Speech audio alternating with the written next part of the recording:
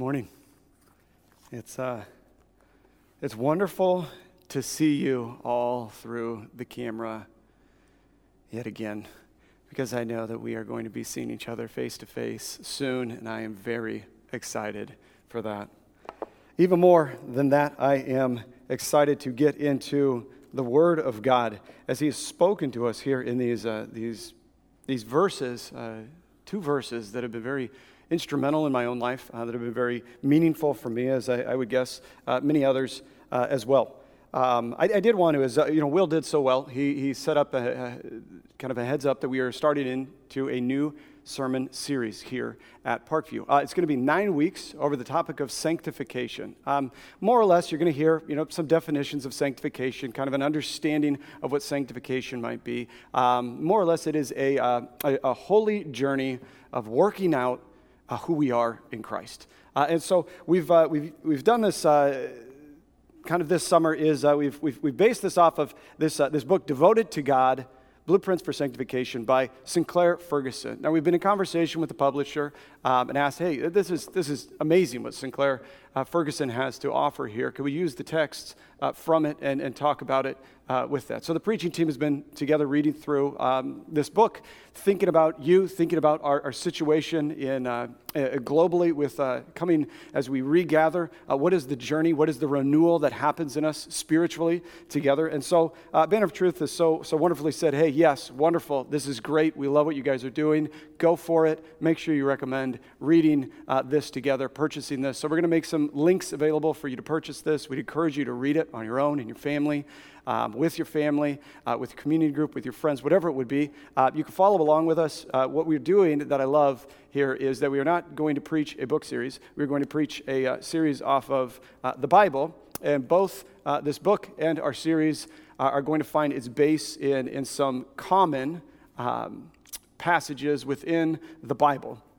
And they're going to use that as a way to frame up this idea of sanctification and of holiness. So today we get one of the well-known passages, Romans 12, 1 and 2, to frame up what it means to enter into this journey. And I really want to give the urge this week as to the why. Why do we enter this? Why do we even seek sanctification? I think our text elicits it. I think the beginning of a series also encourages us to consider it. And so I will really be giving us a push to enter into this process of sanctification together, into this journey of growing into the holiness that we have in Christ. And I want to do that now. So I want to be a little bit interactive here. I know that if you know me well enough, you know that I'm a visual learner. All of the people at North Campus kind of cheer or groan whenever I throw out yet another picture. So I'm going to do that. So here you go. This is what I want you to draw. Either think it or draw it. Preferably draw it, because then you get to experience the sermon like I do. So you draw a horizontal line, just across your paper or wherever it is, with crayon if you're a kid, or if you got one available right there. However, horizontal line.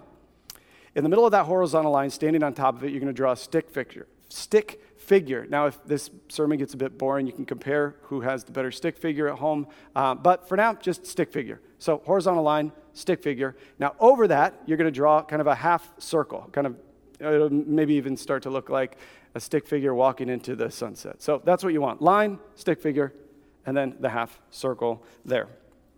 So about 250 years ago, something happened that kind of changed, it very much changed the way in which people thought of themselves in relationship to God. And it affected their everyday life. That perception of their relationship with God changed everything. Now we are 250 years later, with the help of some philosophers and some cultural things and some events in history, we are now seeing the chaos of that turn happen. On your picture there, I want you to draw some arrows pointing in, from the outside of that circle in. Now what's on the outside of that circle is actually God, and then the stick figure represents man. Up until that point, about 250 years ago, there was a thought, the prevailing thought, especially in the Western world, was that revelation, that truth, that reality was given to us, was decided upon, created, and given to us by God. And man's job was to understand that reality, to live it out accordingly, and to advance it to the next generation. And that's how the relationship, the perception, the way of life had always been. But then this Cartesian thought happened right about the time of the Enlightenment. There are many good things about the Enlightenment, but this one was maybe not so helpful. René Descartes had this thought. He's trying to boil down the very essence of what it means to exist. And he has this thought that we may have heard before. I think, therefore I am.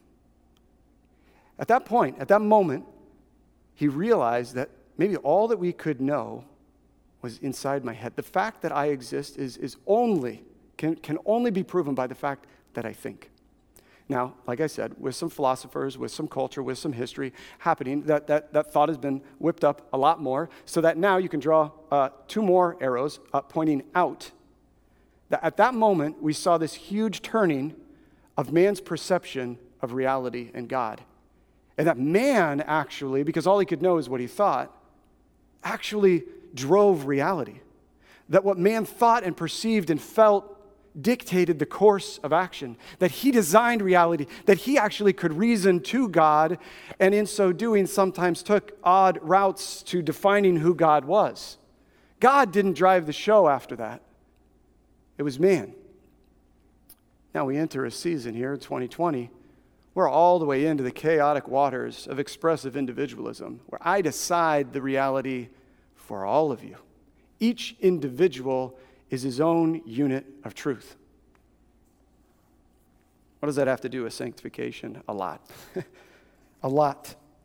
Now, this time of social distancing has given us an opportunity. It's given us an opportunity because it's brought our rhythms, our interactions, our distractions, our self-edifying ways to a screeching halt, even if for a few weeks. And we may have experienced during this time how unaware we were with the distracting rhythms of our life, those distracting rhythms which we often call busyness. We may have experienced how little we knew of our families. We may have experienced how much we struggled with being with our families. We may have experienced how difficult it could be to be alone, the crushing weight of loneliness, and how exhausting uncertainty is when the way towards certainty is very much outside of our control. This time away from each other, in our home, sheltering in place, has been a crucible for some, for the wise who have leaned into it, to understand that maybe I'm not the arrows pointing out. Maybe I'm not the master of my own destiny. Maybe there's something more there. And so if that's you, if you've struggled with this, if you've realized in different ways that you don't want to define, but you can, I'll give you the freedom, just call it selfishness and pride. That's what I had to come to terms with and am still coming to terms with. If maybe you thought that you had perfect ways that were going and it seems as though fate has just crushed them, and now we got to figure out how to rebuild them. And maybe if you just felt that sense that life's okay, life's good, but there's something more. Welcome to this journey with all of us today. See, we're going to be looking at sanctification. Now, I want to differentiate that between justification. I did that a bit last week. I want to do it again this week. Justification is a right standing before God. So when we're talking about sanctification, we're talking about what happens after you become a Christian. And so becoming a Christian, coming to terms with your sin with Christ is very important, but sanctification is a right living before God. And so we're going to look at what it means to be a Christian. The gospel isn't simply that persuasive argument to bring you to faith in Christ Jesus. Rather, as the president of the Southern Baptist Convention, J.D. Greear says, the gospel is that pool that we swim in every day. And that's where we will be for 9 weeks. And so I hope for you who have thought, hey, I'm a Christian, I'm okay, that this is a challenge. This is an invitation to swim in that pool, to be on that journey, to grow in the holiness that is yours through Christ. But if you aren't a Christian, if you're still wondering about what faith is, about who Jesus is, about what this sin and salvation is, I hope that you will see a glimpse at the beauty, at the joy of what life with Christ can be. And so I want to give you an urge today. Kind of our outline, we'll be following one sentence here that is hopefully rememberable. The sentence is, by the mercy of God, Jesus has prepared you to present your life as a living sacrifice. By the mercy of God, Jesus has prepared you to present your life as a living sacrifice. And so what I've been wrestling with the most this week is this idea that we are to present our bodies as living sacrifices. I want to jump to this idea of conforming and transforming. That's so juicy, it's so good, it's what a great conversation. But really the main urge that comes before us is to present our lives as living sacrifices. And what I've wrestled with is standing here before you and saying that and having to ask the question, why? Why do we do this? Why do we even enter into this idea? If I've confessed my sins and God has saved me, then why keep working on it? Now, I've written out a list. Why try to please God? Why try to be acceptable to God if He already loves me? And some of my list has been pretty human speaking. I've got some, I think they're good, but they're just fleshly answers. I've written all the negative answers. Because our current way of life is not working. Because the prevailing narrative is foolish. It's a heart-level rejection of good, of growth, of God. Because expressive individualism is actually a fantasy. It's not reasonable. It doesn't work logically because an infinite competing of voices will never arrive at peace. This is great, but Jesus isn't better than the way we're living now. Jesus is good, infinitely so. He is the standard of good. He's not just better, He's the best. Which always continued to drive me back to our first point. By the mercies of God. Why do we present ourselves? Not because it's a better option, but because God is merciful. Why present our bodies? Why try to be acceptable to God? The principle that I'll give you here for this point is that God goes first. Look at verse 1.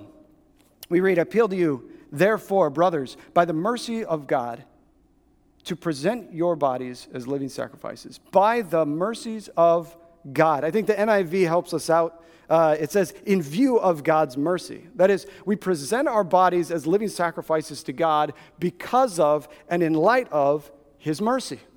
This is our motivating factor. A longer way to say that God goes first is that God's work in you comes before your working out in life. God works in you before you work out. We're in Romans 12 today. What comes before Romans 12 is Romans 1 through 11. I went to seminary, and that was one of our lessons.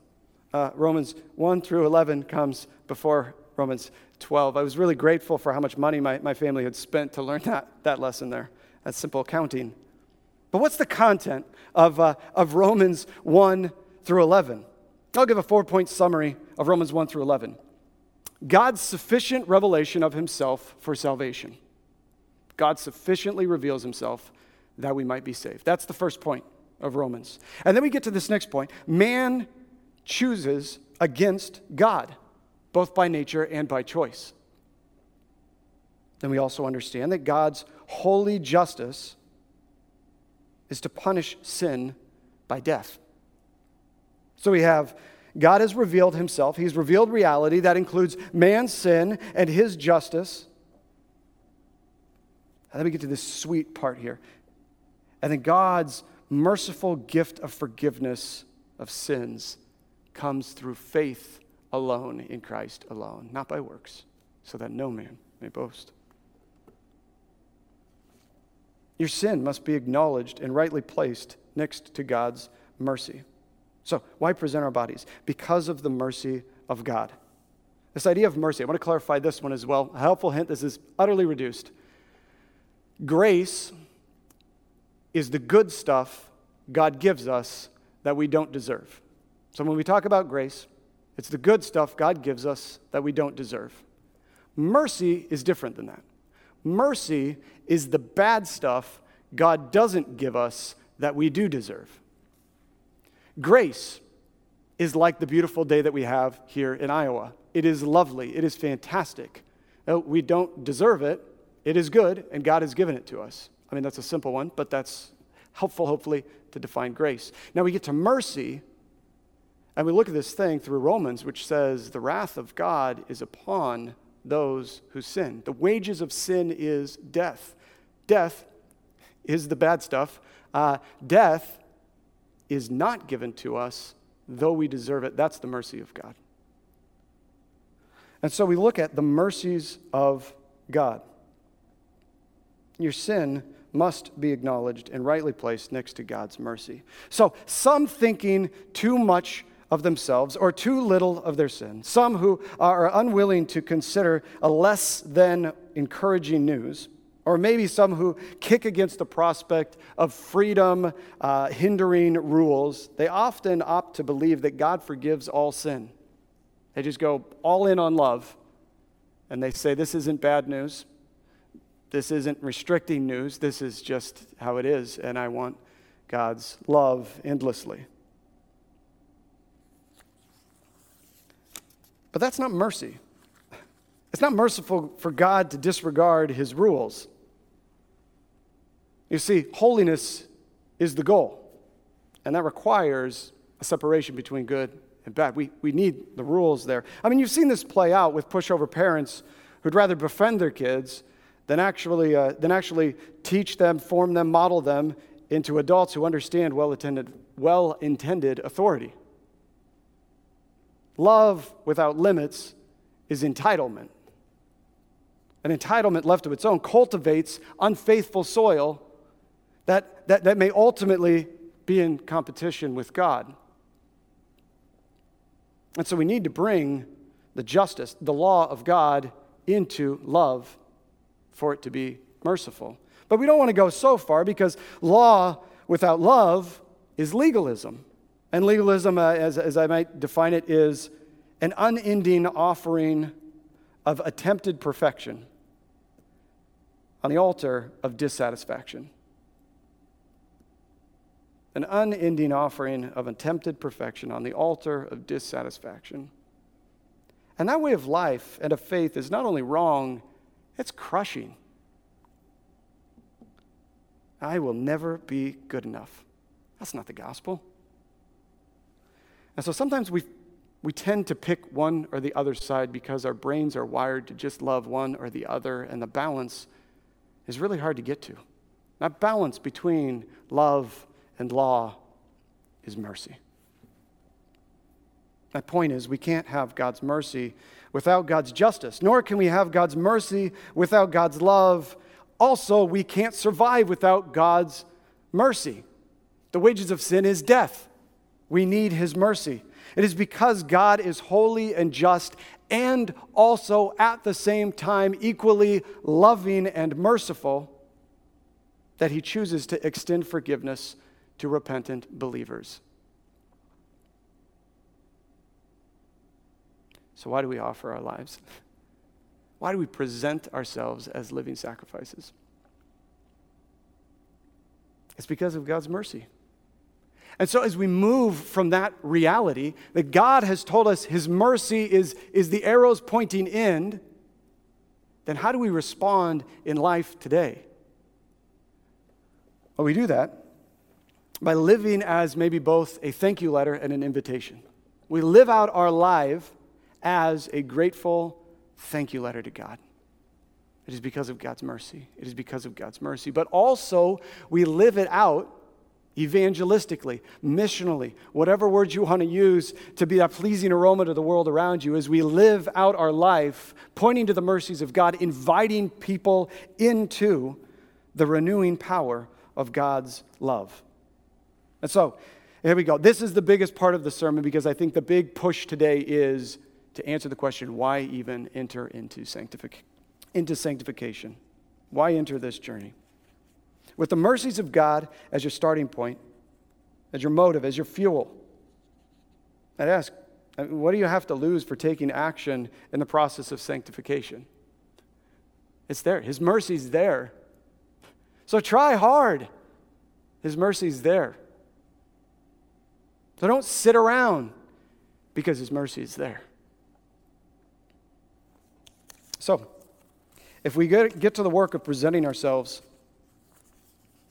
to God, what is it that we're actually presenting? So point one is by the mercies of God. Then we move to point two here. Jesus has prepared you. We sacrifice what has been prepared by God. So the principle that I would have here is that sanctification is living out or growing into what you are in Christ. So let's look at the words here. What are we? We are bodies. We sacrifice our bodies. This is what's being sacrificed. For decades, I thought I would read Romans 1, and I thought that it meant that it was like my body was the instrument, which I think is true, that then when it says living sacrifices, it's that in my life, in my days, every day is an opportunity for me to present a variety of sacrifices to God. My body, every day, living, every day, gives a sacrifice. That's how I've thought it for decades. Well, that's not actually what it reads here. It says, present your bodies, and that's plural, and English is failing there. So all y'all's bodies as a living sacrifice, as one sacrifice. So all your bodies, so each of you, so all y'all have a body. That body, the soma, the body, the completeness of who you are, in your emotions, in your thoughts, in your words, in your actions, with all your heart, your soul, your mind, your strength, I think the Bible says. With all of that, the body being that vessel which we have experiences and actions, all of that stuff, then offers one singular sacrifice. Sunday morning is not your sacrifice to God.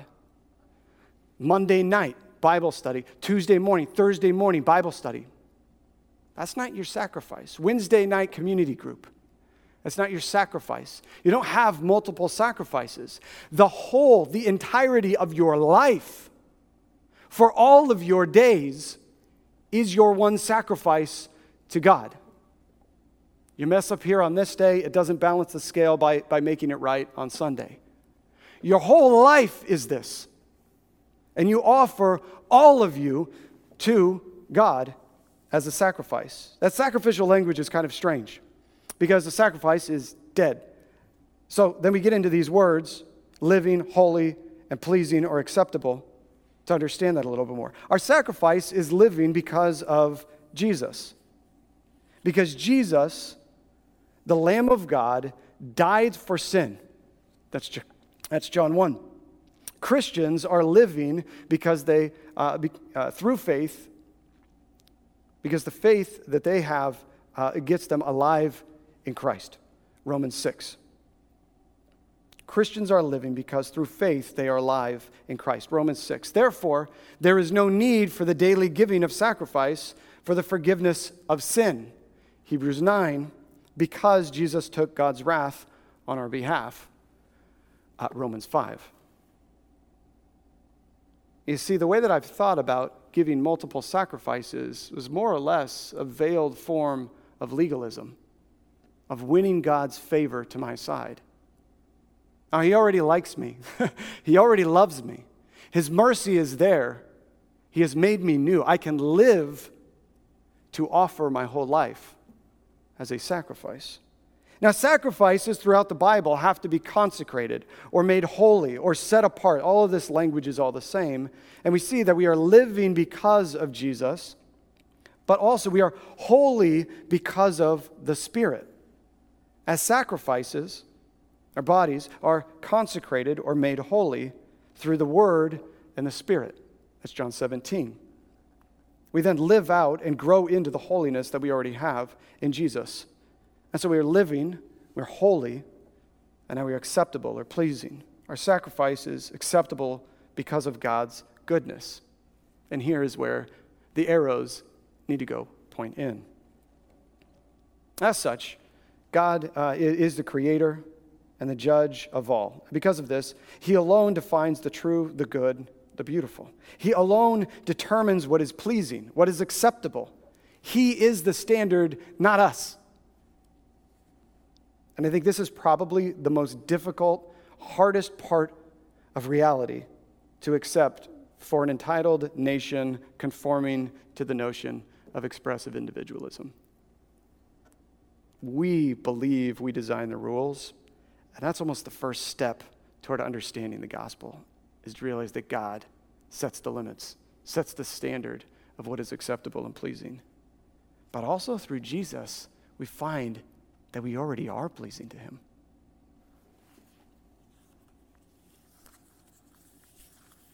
So by the mercy of God, he's prepared you, and now we get to the act of presenting your life as a living sacrifice.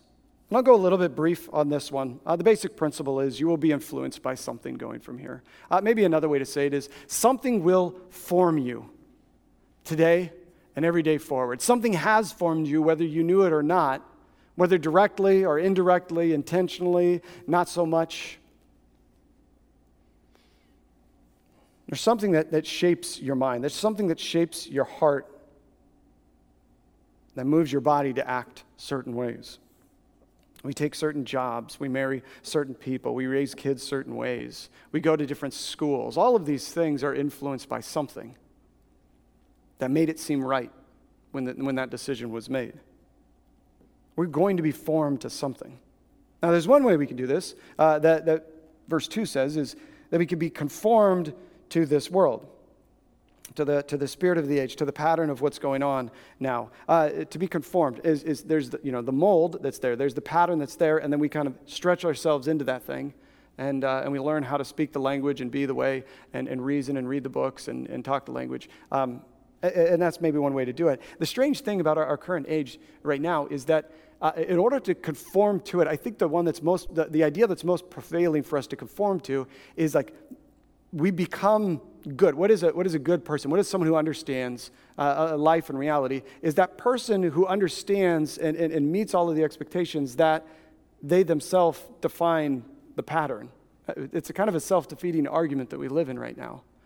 Is that we are welcomed into the conversation when we understand that everyone's truth is all the same. There is no real pattern. It's kind of chaos. And so maybe that's where you were. Maybe the rat race is a veiled form of that. But maybe that's where you were. Your job, your career, the money in the bank. Maybe something along the lines of any kind of area of identity, any idea of social justice. Maybe you've taken that too far to where some kind of identity inside of me has to define what that is. I have an ideal of what the perfect husband is. I have an ideal of what the perfect man is. I have an ideal of what the perfect gender is, or spectrum of gender, or any of those things, and that's conforming. It says, but we need to be transformed. We need to be transformed by the renewing of our minds. John Calvin, he said it so wonderfully. For how much soever we flatter ourselves, that declaration of Christ is still true, that every man must be born again, who would enter into the kingdom of God. For in mind and heart we are altogether alienated from the righteousness of God. He goes on to say, but if the renovation of our minds is necessary, and Romans suggests it is, if the renovation of our mind is necessary, in order that we may prove what is the will of God, it is evident how opposed it is to God. It's not let your mind be influenced and change trajectory. Romans 6 says, your mind's got to die before you can even understand the glories of God. Total about faith, death and resurrection. We need that, but that takes humility. And the spirit of our age does not like humility. And so what do we do in that transforming process? Maybe that's what I'll leave us with today. Maybe some suggestions on how we enter into the work of being transformed. I think that's the first step, is take an active yet humble step forward. You see, we need to choose. The word has been given. The gospel has been presented. The Spirit is there disciplining us, convicting us, guiding us to the way we need to go. We now have to be active to respond, and that active response is to be transformed. We're not going to work on this and transform ourselves. We must actively go into spot of learning, of humility, of not thinking at the lines point out. How do we do that? Maybe if that's one step. I think in sanctification there are many steps, and each step is a little bit different for everyone. But I do feel like there's that step that each of us has to take, which is called that humble pie step. And that's brutal. Sometimes it takes years to just make that step. But the sooner we do, Proverbs says, the sooner we're on to wisdom. So maybe here are 3 ways. If we pause our emotion and transform it by the gospel. I think this pausing of what I would normally do exercises some kind of self-control, fruit of the Spirit form of faith. And when we exercise some of that restraint, we build that muscle. We build that virtuous muscle. This is why when we work out, it's not good to just like bench press all the time and think I'm physically fit. We do the circuit. You know, you want to get the full workout. We have to test ourselves in more ways than this. We have to work out our salvation in many aspects. I think with our emotions, with our decisions, with our relationships. So pause your emotions to transform them by the gospel. If you have this feeling of unworthiness or of guilt, pause there before you go too far. And you need to exercise it with the truth of the gospel. That you're beloved, that you are wanted, that you are sought after. Because there's balance in that. And you can learn from that. If you think that you need to be perfect, if there's legalism, if you have to do certain things, you need to put the mercy of God in front of you. Pause that action. The mercy of God. Do I need to do this way to this degree? When you have anger come to the surface, it's great. Anger is not a sin. Acting on anger is a sin. Pause.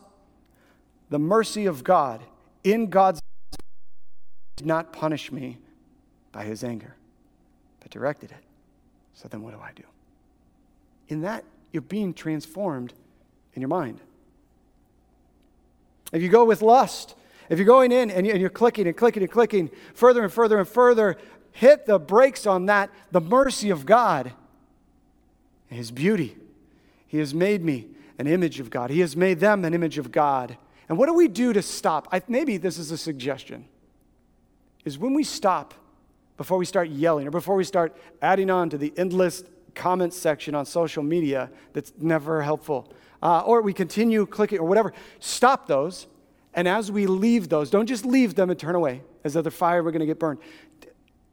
Remember the mercy of God and say, thank you, God, for your mercy on a sinner like me. And maybe, time after time, we'll build that godly, sanctifying reflex, that muscle to help us in times of trouble. So pause your emotions. Pause your decisions to advance the gospel. All of your heart, all of your soul, your mind, your strength, your thought, your will, your desire, they need to be leveraged. How do I go about parenting in a way that advances the gospel? How will my kids see glimpses with clarity of God?